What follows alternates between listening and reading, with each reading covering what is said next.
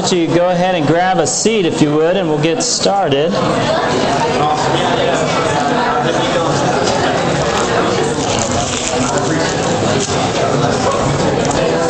Okay. Should be a handout coming your way.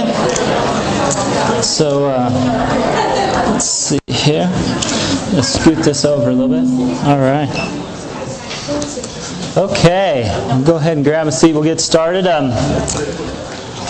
Anyways, my name is Rich. I'm one of the pastors here at the Firehouse Church. So if you're new with us, I'd just like to welcome you and encourage you to sit back and enjoy. And feel free to get a refill during the service here. I'm with Denver's finest church coffee. You know, I don't know if we can quantify that or not, but it's fun saying.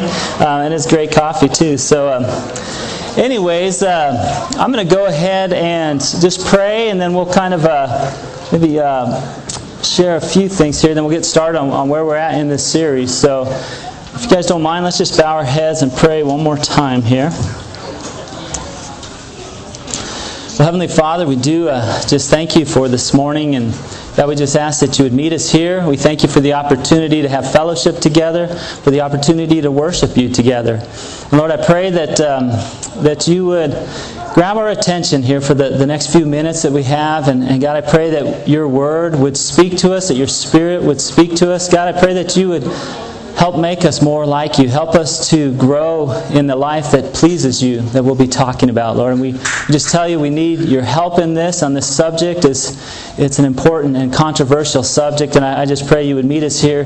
Give us soft and sensitive and obedient hearts to you, Lord. And God, I just pray you'd help me to share, even in humility, just related to my own life and my own challenges that you've overcome. And but God, I just want to turn this time over to you, ask for your blessing in Jesus' name. Amen. All right, well, just a couple quick things before we jump into this.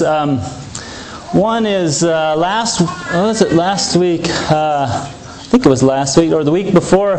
I've shared about my foot. We were talking about trials, and I shared about the possibility of having a stress fracture in my foot. Some of you have asked, how's that going?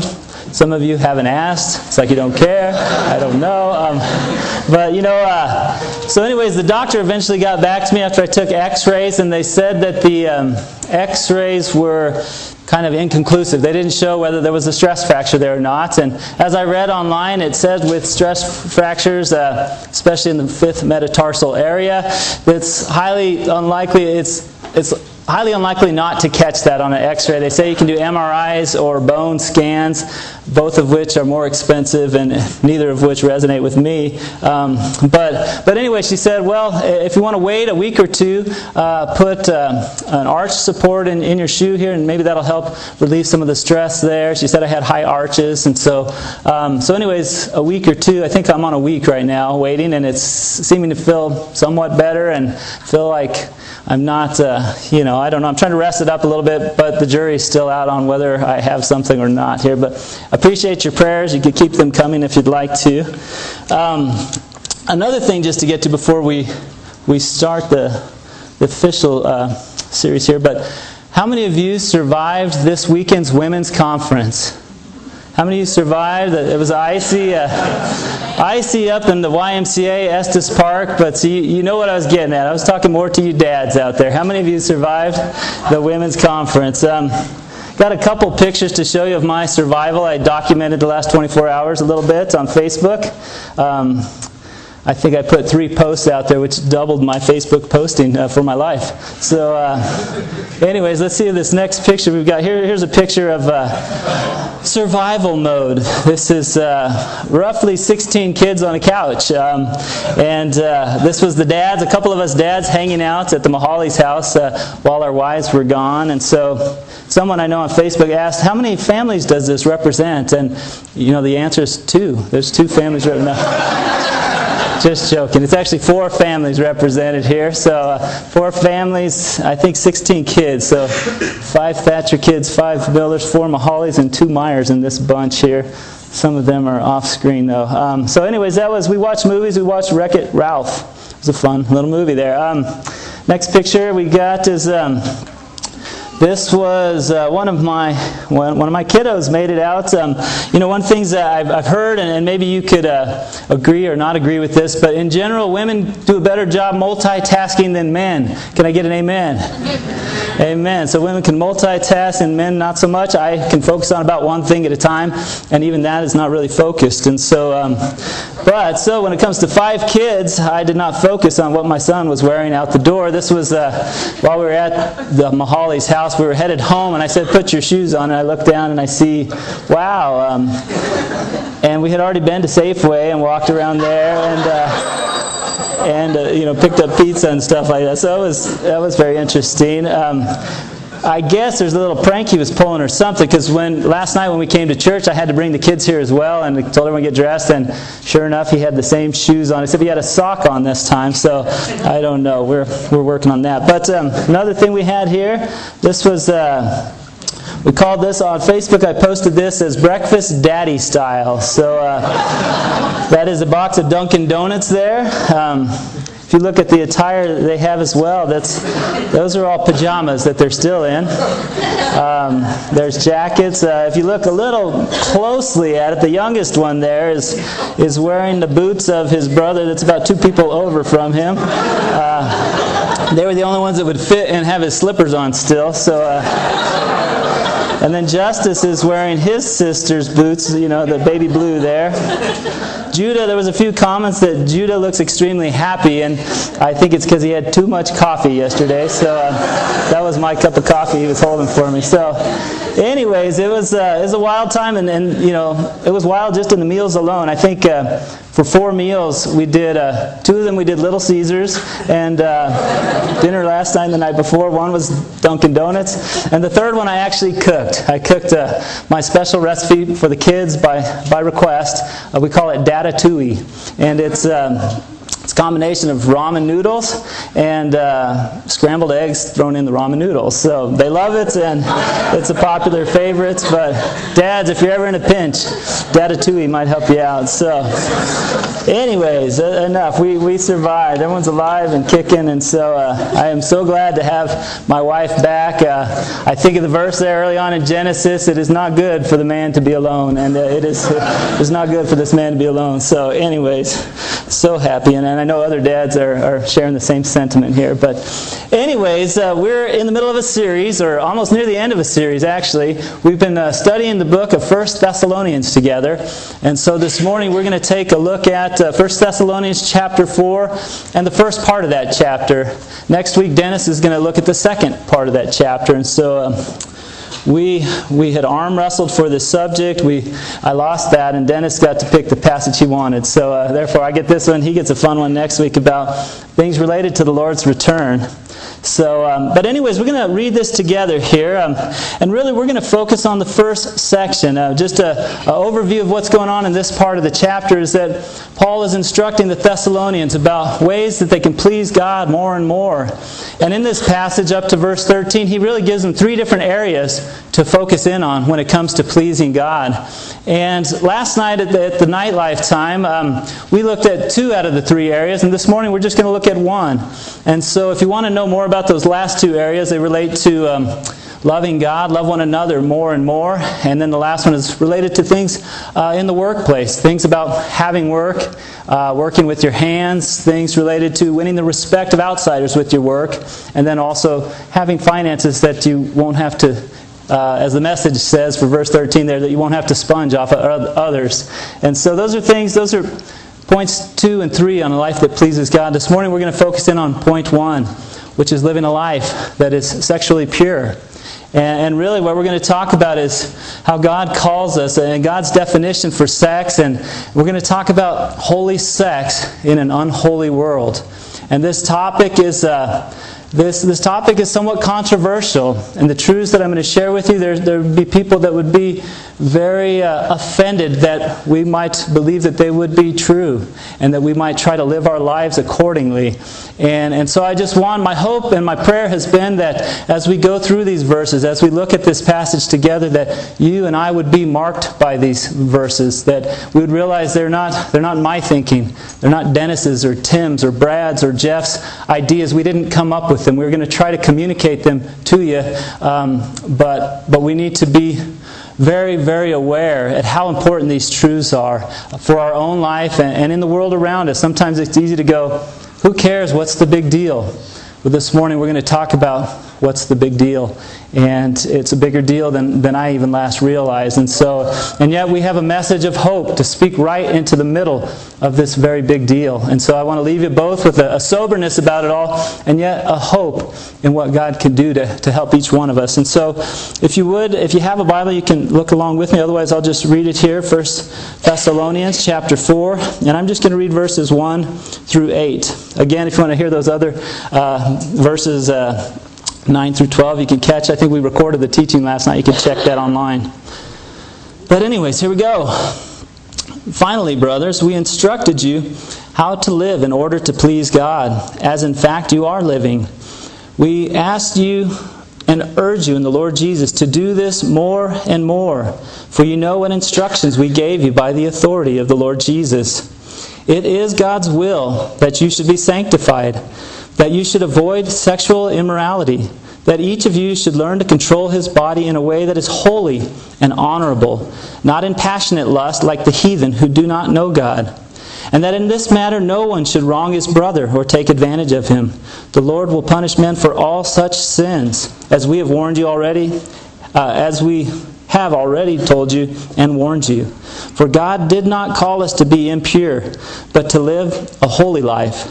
And therefore he who rejects this instruction does not reject man, but God, who gives you His Holy Spirit. So that's the passage here, and we're going to look at a couple of these verses, really starting in verse 3 here. More specifically, you have a handout. Hopefully you can fill that out as we go, and take some of those verses with you here. But let's see here.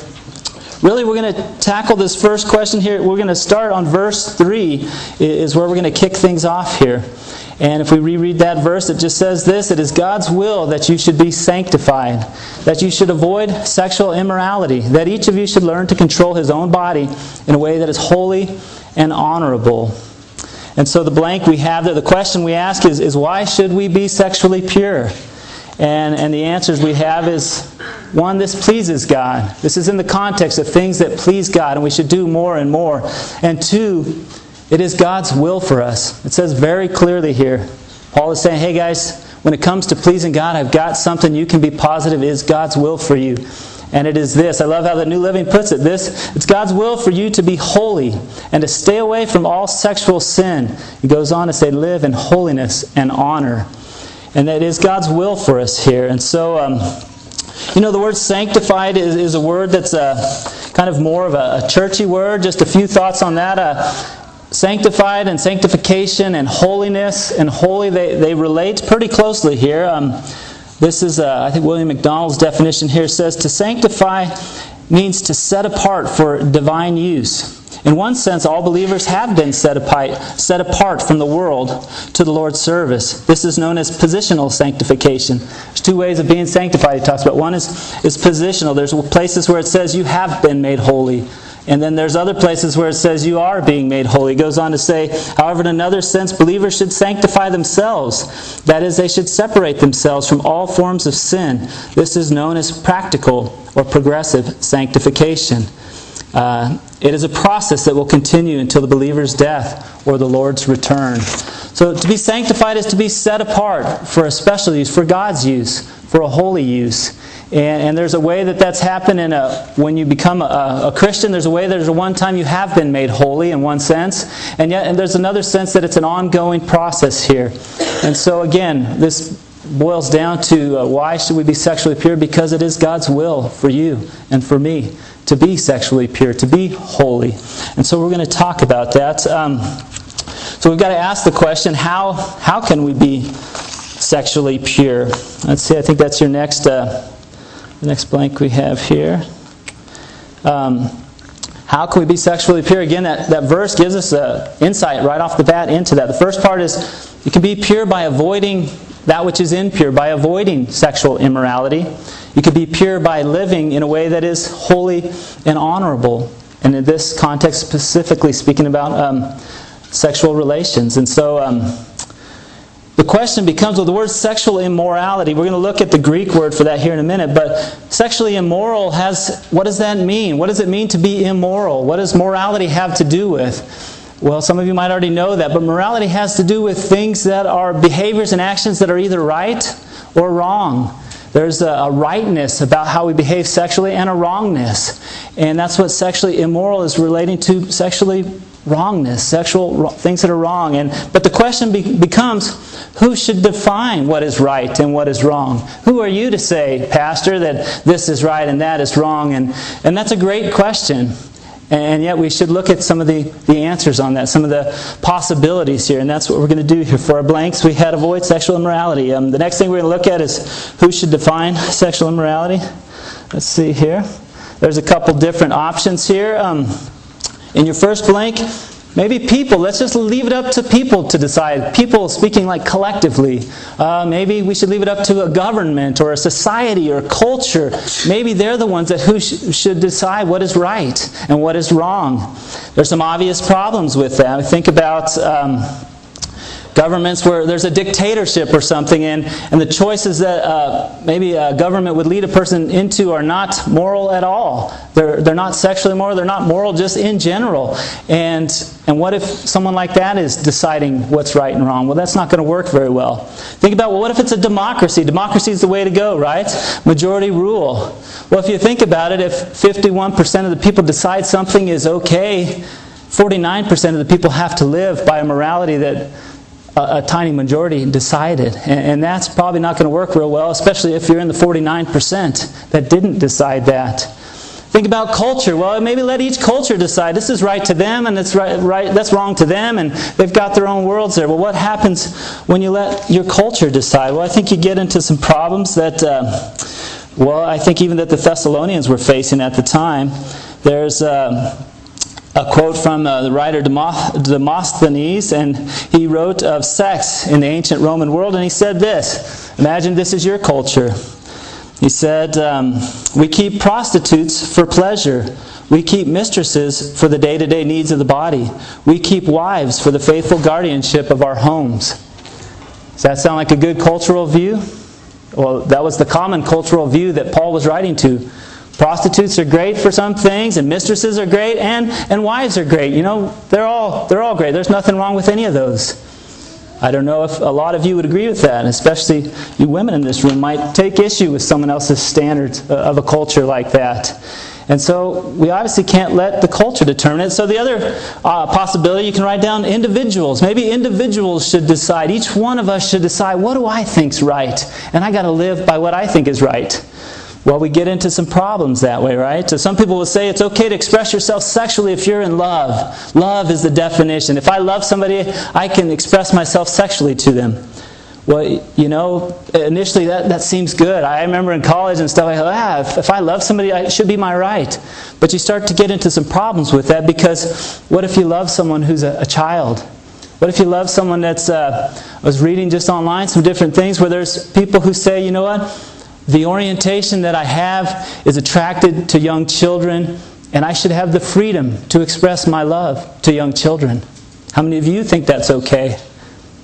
I don't think that's okay, but that's my desire. There's people that are lobbying right now to have pedophilia be classified as a sexual orientation, something that can't be changed, and something that can't, that someone should be allowed to act on. There's different camps in this. You get into other things. Well, what if I just desire to have sex with someone?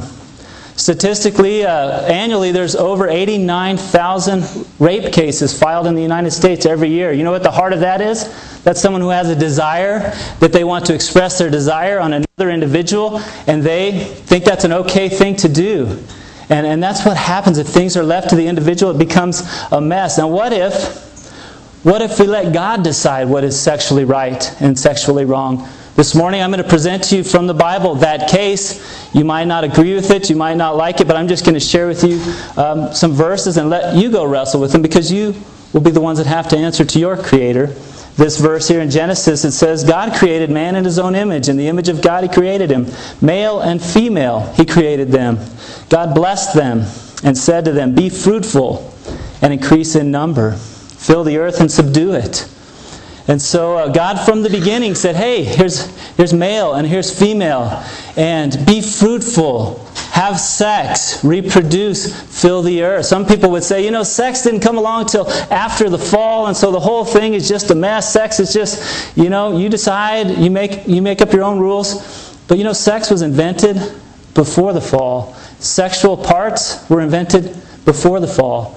God created things with a specific design.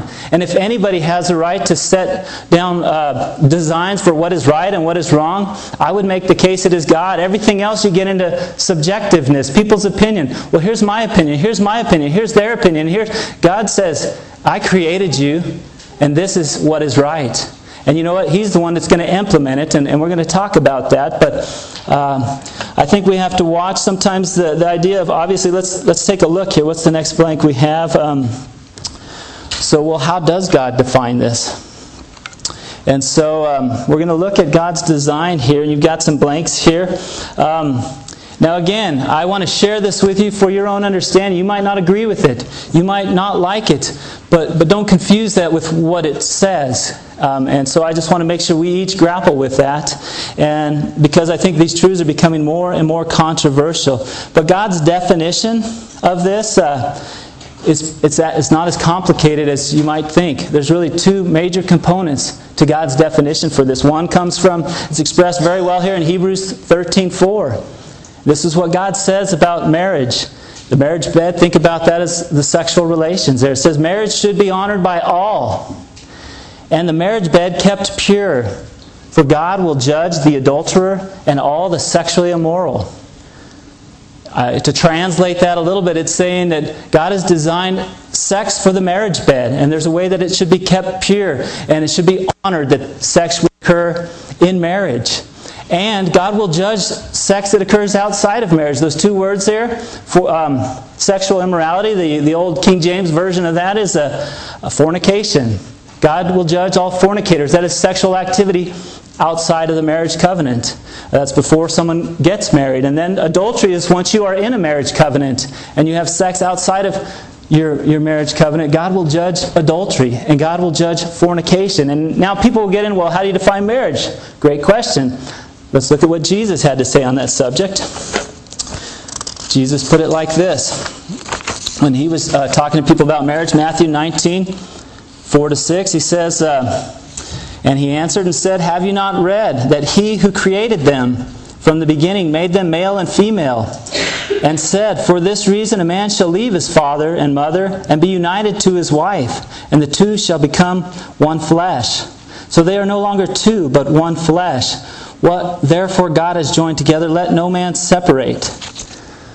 So God has designed that sex should occur within the marriage commitment, a marriage covenant. And God has defined marriage from the very first one, and there's been no change since, that it would be between a man leaving his father and mother to be united to his wife, and the two would become one. And that is God's design. Some of the different things related to that, again, immorality, it comes from the Greek word porneia.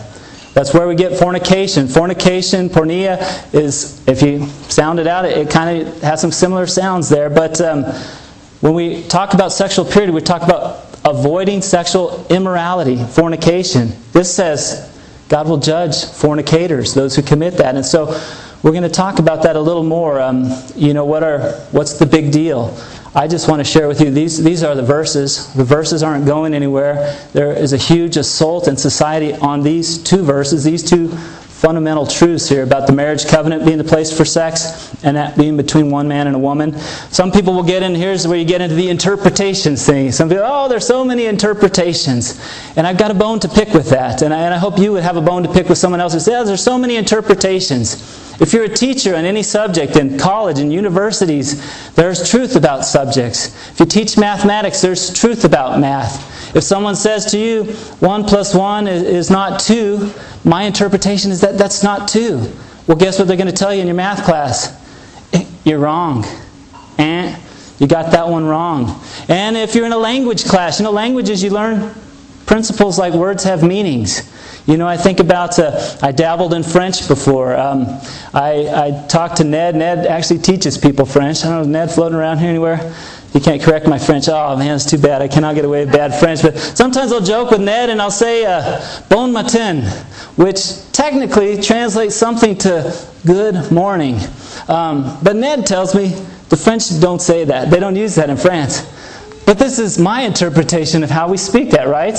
And it works with absolutely nobody else. I think about Spanish is even a better example. Someone said, I think of the phrase, ¿Qué hora es? Does anyone know what that means? What time is it? And technically it means, what hour is it? Like in French, quelle heure est-il? What hour is it? Now if I say, hey, you know what, that phrase sounds a lot like ¿Qué hora es? That sounds like what odor is that? ¿Qué hora es? What is that? ¿Qué hora es? And if you went into any Spanish class where someone knew Spanish and they taught Spanish, they would say, nice intention maybe, but you're wrong. You're wrong. And you know what? When it comes to truth about the Bible, there are wrong interpretations, guys. There really are. And in other subjects, people will mark you off. They'll give you an F. They won't let you pass their subject. But somehow the Bible is open to everybody's interpretations. And we've got to know many of those interpretations are wrong. And we have to be aware of that. And so we're going to look at some verses here. And what I'd like you to do is, as you look at them, there's a few directions you can go with them. But there's enough of them that if you go somewhere else, all I can say is I shared them with you. And if you end up in different places from those verses, that will be between you and the Lord someday. My job is to share as a teacher of the Bible the truth as I understand it. And that's what I'm doing. And I'm not alone in this truth. There are many Bible scholars who, I'm not a Greek or Hebrew Bible scholar, but there are many who have devoted their lives to that. And these are the translations that they've given to those like ourselves that might hold a more conservative view of the Scriptures. But this is the one we're living by. This is the one we're telling others about.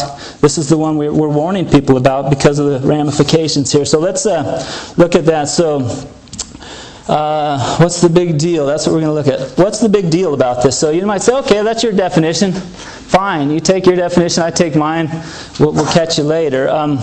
But we've got to know there is a really big deal about all this. And one of the blanks we have here, let's go to the next one here. There's three things I'm going to share that make this a really big deal. And the first one is right here in this passage. We're just going to look at, this is put uniquely in this passage in Thessalonians, that it's not put other places.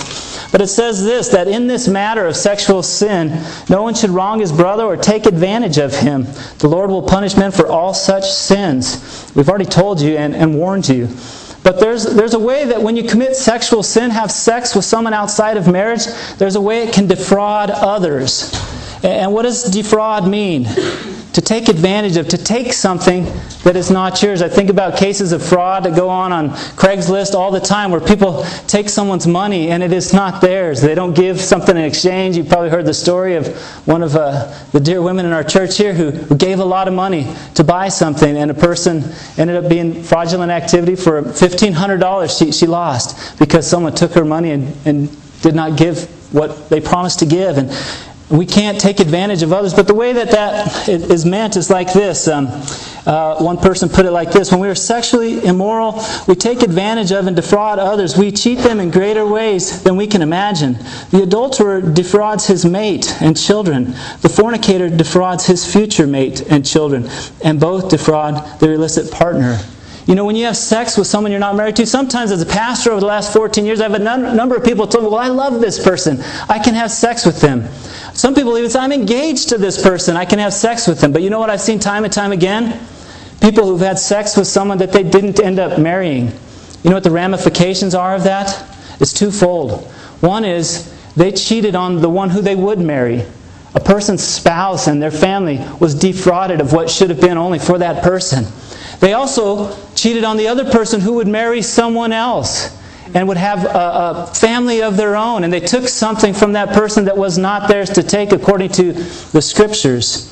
And so we have to watch. Now someone might say, well, so what's the big deal? Well, you might not take that as a warning. I take that as a warning. I don't want to defraud others. And I would have to say, unfortunately, before I began following Christ, a lot of these things I'm going to share with you here are things that I violated myself. And they led to the things that were promised. I'll tell you more about that. But let's get on to God will punish people for all such sins. Occasionally, you bump into people that say it's not that big a deal. The Bible, especially the New Testament, does not have much to say on this. Jesus doesn't have much to say on this.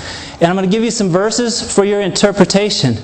But I'm afraid to tell you, they are extremely clear. And you will have to do damage to much of the rest of the Scriptures to interpret them in a way that is not obvious. There's a saying I heard when it comes to interpreting the Bible. If the plain sense makes common sense, seek no other sense, lest you find nonsense.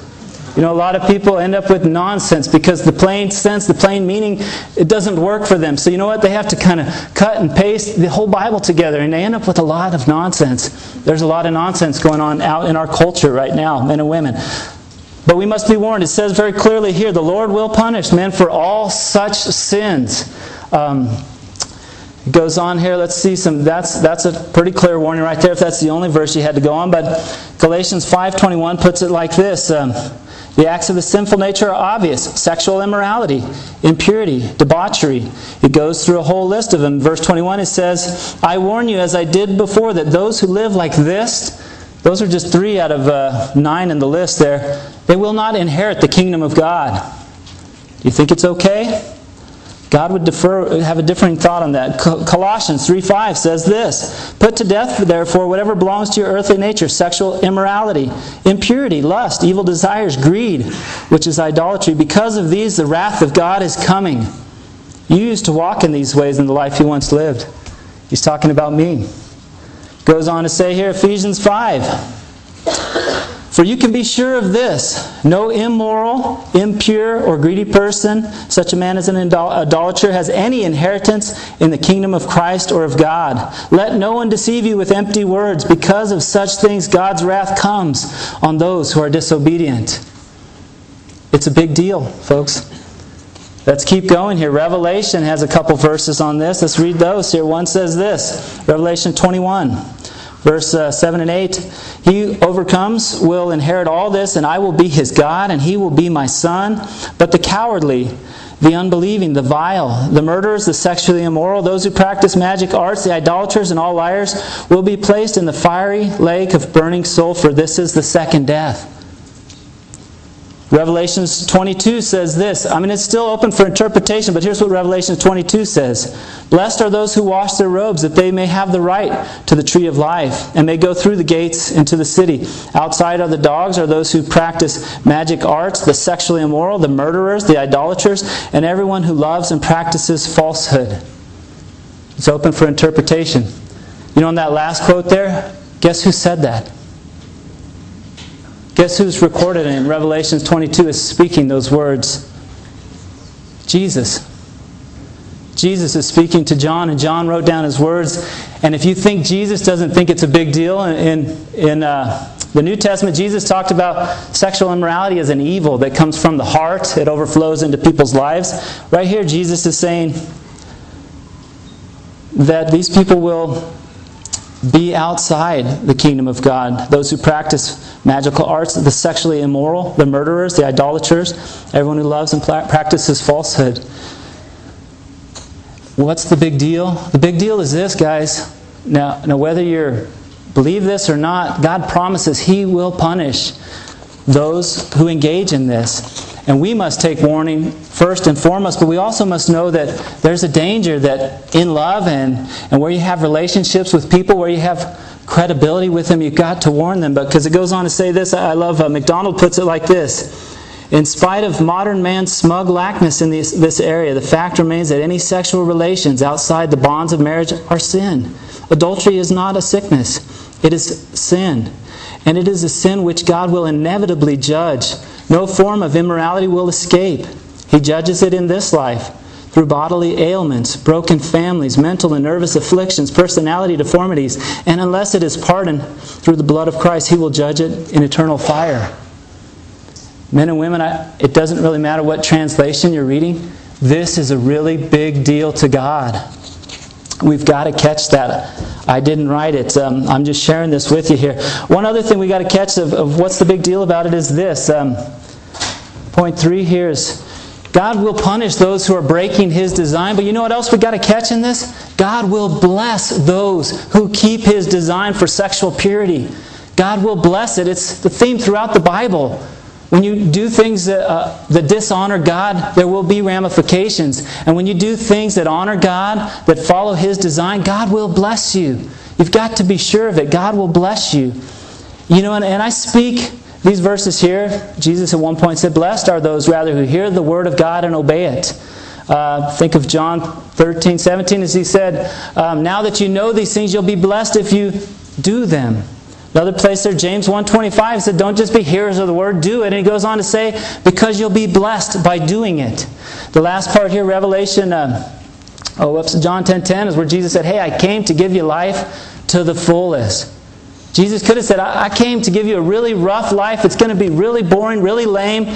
Boy, if you don't follow me, you'll have all your heart's desires sexually and all of the above. But you know what Jesus said? I came to give you life to the fullest. You know, God's the one that designed sex, and with God's blessing on it, it can be something beyond what you've ever imagined or experienced. And again, I say this because in my story, some of you know my story. I lived in 24 years plus of brokenness, of doing things my way, of making my own moral decisions of what's right and wrong. And through my own decisions, I brought a lot of brokenness into other people's lives. I brought brokenness into my life. And you know what? Some of you don't. You have different stories there, but mine I can share with you data from one side of the equation as it relates to sexual intimacy, and I could share with you data from the other side. When I became a follower of Christ, I decided, you know what? I'm not going to pursue another woman until I find my wife, and even in that, I'm going to have pure boundaries until we get married. And you know, on the other side of the design, I will personally tell you that God has blessed the sexual intimacy in my marriage far beyond I ever imagined, far beyond what I ever experienced. And this world promises you it's going to be so good if you do it this way. A different partner every night, yada, yada, yada. Imagine doing something that has God's blessing and God's backing. Imagine being with someone you're growing in greater love with, greater acceptance, greater security. Imagine practicing sex for years and years and years. I've only been married for almost 14 years, but they say practice makes perfect. God will bless your sexual relationship if you honor Him in the way it's designed to. I've only been married for 14 years. I know guys that have been married a lot longer. I remember going to a marriage conference once. Herschel Martindale was speaking. I think he'd married 50 years. He had a lot of things to say about the awesomeness of the sex life that God has designed and blesses. He had some wild and crazy quotes there in his time that I will not tell you. You have to ask him about it. But God will bless things when you do things His way. And the other thing you got to catch here is that this is a two-sided promise. You know what? If you get married and you honor God with those boundaries, He will bless your relationship there. But guess what? If you abstain from sexual immorality when you're not married, do you know what? There are many promises in the Bible that God will bless you for that. In this life and in the life to come, there's promises that Jesus even said at one point in Matthew 19 that for those that make the choice to abstain from sex, there is an honor in heaven beyond everybody else who's going to be there. It's not just, if you just hold out till you get married. There is a promised blessing for abstaining from sex, even if you have natural sexual desires. If you abstain from them, for God's sake, there will be reward for that, guys. It's not just the bad thing here. God wants to bless the socks off you in your marriage. And God wants to honor you even beyond that if you choose to stay sexually pure while not being married. You're not going to hear this anywhere else, but you've got to catch this, guys. It's an extremely big deal. So now what? Well, let's look at this last section here. This is verse 7 and 8, but I'm doing time-wise here. So says this, "For God did not call us to be impure, but to live a holy life. Therefore he who rejects this instruction does not reject man, but God, who gives you His Holy Spirit." Just a few things to think about here. But one is this. When it comes to this subject, you've now heard some thoughts from the Bible on sexual immorality. Things that God would say are wrong sexually. Now you've got to decide, do you agree with that? Or do you disagree? Do you reject this teaching? Again, it's not my teaching. I didn't write it. I'm just trying to live according to it and to please God this way. Now, if you reject it, just realize if you've got a bone to pick with this, and this world does, like it says here, you're not rejecting man, you're rejecting God. God's the one who gave this instruction, like we talked about several weeks ago. God used men to be His instrument, moved by the Holy Spirit to bring about the Scriptures. They were just instruments in the hand of God. This is His truth, not ours. Now, some of you as Christians, you might say, how many would say, I would agree with this? This seems pretty clear. You don't have to raise your hand, but I hope if you call yourself a Christian, you're trying to follow Christ, you would say, yes, amen, I get it, I understand. But we have to realize this, that the call here is not just to agree with it. The question is, how are you doing in living it? He didn't say here, live with a pure agreement about this. He said, I want you to live a pure life. It's not about whether you agree with it or not. And in some ways, I want to let you know this. The reason why we share this here in church is because this letter was written to a bunch of believers. If we got out publicly and started preaching this, sure, we'd create a ruckus. People are going to not be happy that we talked about it here in the privacy of our own church. But I got to let you know this, men and women. If this teaching is for anyone, it is for you and me. Anyone who'd say, I'm a Christ follower, I'm a Christian. Because you know what? God gave us His Spirit. And it's not an accident that the Spirit He gave you and I is called the Holy Spirit. God could have named His Spirit anything. He could have named His Spirit the Friendly Spirit. I think about Casper, the friendly ghost. It could have been, I give you my Spirit, the friendly ghost. But what is His Spirit called throughout the New Testament? The Holy Ghost. The Holy Spirit. It's the Holy Spirit. It's not the friendly spirit. It's not I don't care about this spirit. You and I have been given the Holy Spirit to reside in us. You think God wants us to live a holy life? I'm positive He does. Think about one of the verses we covered earlier that says this. We just talked about some of the potential punishments, but Ephesians 5:3, we quoted 5:5. 5:3 says this, brothers and sisters, but among you there must not be even a hint of sexual immorality, or of any kind of impurity, or of greed, because these are improper for God's holy people. Do you call yourself a child of God, a follower of Christ? You've got to realize we don't have to worry about anyone outside of this building until we deal with ourselves. God has called you and me to a holy life. Not just outside what we do with our body. Jesus said, hey, look, all the sin goes on in your body. He said, the real issue is you got to get in your heart. That's where this all starts. And you might be saying, I've never done adultery. I haven't fornicated since, I can't remember when. Well, the same guy that made your body, He made your inside space too, your heart and your mind. And He calls for purity in your heart and in your mind as well as with your body.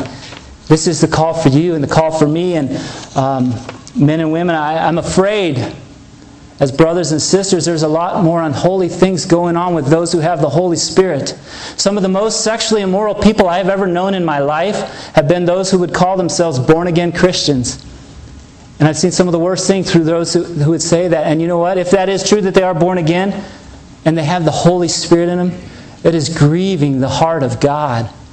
And many, as these verses will say, some will not actually have the Holy Spirit. Some of them aren't actually headed to heaven, even though they might think that they are. I was one of those. And we just have to realize, I think of the analogy of like a vessel. Imagine our lives are this vessel. You're like this clear pitcher, glass pitcher. And you have this pure water in you. And to take a drink of it would be amazing. And maybe to have a holy life would be like to be that pitcher, and God takes a drink from our lives and He goes, wow, that's awesome. But now imagine taking some sewage water. I don't know if you've ever had a plumbing problem in your house. That's pretty nasty water. If you've ever been, how about to an outdoor porta potty at a campground? Imagine scooping some water out of that and just putting a dash in your pitcher of water. How many of you would like to drink that? Just a little bit. Just a little, half a cup. You know, how would you like to drink that? Anyone say that? That sounds fine to me. But think of the Holy Spirit. Think of your holy God. And he goes, that grieves me. That grieves me, and I can do nothing about it. I'm with you to the end of time, and that grieves me. And I think of my life that I lived of sexual sin in my heart and my mind and physically. And I go, how much sewage was my pitcher full of? And I think about people that call themselves Christians and things that they expose themselves to time and time again. It's the Holy Spirit, guys. It's the Holy Spirit. He wants you to live a holy life, and He has a right to that. And we've got to catch this, though. But I want to just close with some kind of good news related to all this. If we can close with good news, if that's all right. You guys don't mind us turning the corner a little bit. I think about one of the passages we didn't even mention earlier, probably one of the clearest passages on this subject. Besides Jesus talking about it in Revelation, this one, 1 Corinthians 6, is one that's quoted, and it contains a lot. 1 Corinthians 6, 9 through 11, it just says this: do you not know that the wicked will not inherit the kingdom of God? Now this includes beyond sexual sin. This is all sin here. It says, do not be deceived. Why does Paul say that? It's easy to be deceived about these type of sins. Do not be deceived, neither the sexually immoral, nor idolaters, nor adulterers, nor male prostitutes, nor homosexual offenders, nor thieves, nor the greedy, nor drunkards, nor slanderers, nor swindlers will inherit the kingdom of God. And I love this next part. And that is what some of you were. You know how many of those labels would have described me before following Christ? A number of them, multiple labels. And I love it. It says, and that is what you were. Some of you in this room, you know how many labels we could be qualified to by this passage in this room? Many of us. And I love to say that. You know what? And such as some of you were.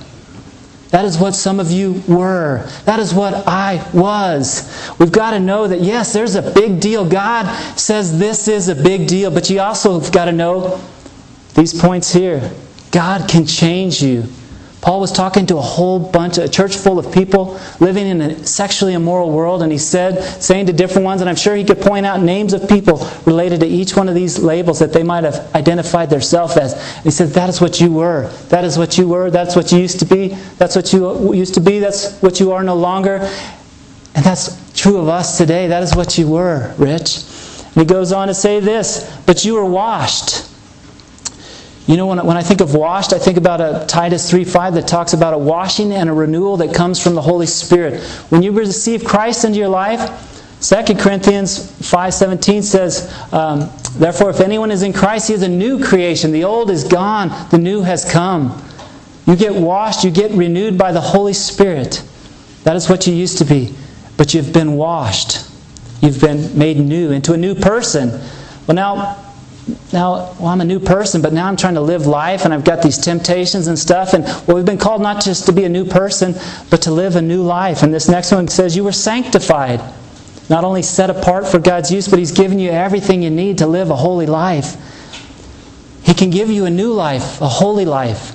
He can make you a new person, a clean person. He goes on to say here, you were justified. Justification has to do with your legal standing before God. It has to do with your ability to enter into heaven and spend eternal life there. And he's saying, God has transformed you. God can make you a new person, give you a new life. He can give you a new destiny, a new standing, a new destination. We've got to know that, men and women. This may be your struggle, and you've got to know God can help you still. I love the verse. One of the verses I can combine with this. We're not going to have time to finish all these here, but when I think about here in Thessalonians, it came to, I was one of those people. And when I received Christ into my life, He changed me. He took away some of my struggles. He cleansed me from some of my sin and the brokenness that I brought into my own life and into the lives of others. And God is still renewing that. But He made me into a new person. And this is an area that by and only by the grace of God, only by the help of the Holy Spirit, I am a very different person than I used to be. If some of you would have known me in college, some of you would have seen me trouncing around the streets of Juarez because morality is defined differently down there, you would be aghast at who I was. And I'm so thankful to who I am, who Christ has made me to be, and who He's continuing to make me into. And I know He wants to do that for you. I know He can do that for you.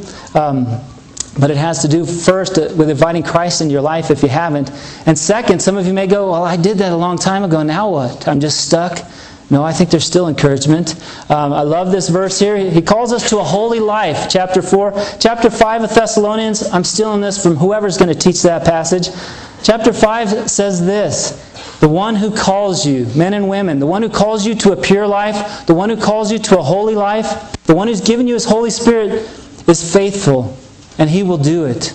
Did you know that the only one who can help you and I live a holy life is a holy God, the Holy Spirit? There's no other man-made way to generate holiness. You and I have no way to generate holiness apart from the Holy Spirit living in control of your life, expressing Himself in and through you. There's no way any of us could ever live this life. But God has called us to it, and He's given us everything we need to do it. And you have got to be sure of that, men and women. Here's just the thing I left on your handout. You can review on your own time, but a starting place, especially if you're a believer, or maybe if you're not, is confess your sin to God.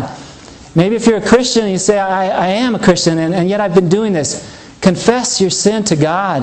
And if you've been doing that a lot, get another person involved. It says confess your sins to one another that they can pray for you and you be healed. But confess your sin to God. If you've not come to Christ as your Savior, you don't have to confess each and every sin. You might just come to Him as a sinner. You know, when I came to Christ as a sinner, I knew it represented a whole lot of sin. And I was just so thankful that He still loved me, that He would still change me, transform me, forgive me. And I'm so glad that He brought me to Himself 18 years ago and made me into a new person. But God can do the same for you. But it starts here, this verse in 1 John just talks about if we confess our sins, He is faithful and just and will forgive us our sins and cleanse us from all unrighteousness. Do you need to feel clean again? Why don't you confess and get honest with your sin? If you're stuck in that, maybe get honest with your sin with another brother and sister who's maybe not as stuck. Maybe someone who's having victory and obedience in this area. Offer yourself to God. This passage in Romans 6 just talks about offer yourself to God. It goes on to specifically say, offer the parts of your body to God, the instruments of your body to God as a holy offering. That would probably help if you say, God, I'm yours. Everything that I have on this body, everything that I am is yours. Help me live a holy life. Ask Him to fill you. This verse in Ephesians says to be filled with the Spirit, to be controlled with the Spirit. The other promise there, 1 John 5:14, is the one that says if you ask God for anything that's in His will, if you ask God for anything that He wants, guess what? He hears you and He wants to help you with it. It's a promise. The question is, do you believe it? Do you believe it? It's a promise that's there for you to claim. This is a promise I claimed from back in the days after becoming a believer and realizing, temptation has not gone away from this wicked body. And yet God can help me still live a holy life. And I believe this. He's faithful. He's called me to a holy life. He can do it, Lord. I can't do this without you. Please do this in and through me. Last part there is just you got to trust Him. Just as you got to place your trust in Christ as your Savior, if you are a believer, you got to place your trust in Christ or Christ's Spirit, the Holy Spirit, to live out the life He's called you and I to. And so let's just go ahead and pray. I encourage you to think about this. If you need to, get honest about this with others, with another, someone who's having success, victory in this. And before we take this message to anybody else, let's make sure we're living pure lives. And then we can, in love, maybe we need to warn some of our friends that it is a big deal to God, that they might change their mind before it's too late, but it's got to start here first. Let's pray. Lord Jesus, God, we just thank You for Your Word. Lord Jesus, I just thank You for Your example to us, Your life. You lived in a body that was a flesh, that was prone to sin, that had all the hormones that our bodies have, even male hormones that people would say, well, how can we resist that? But You did.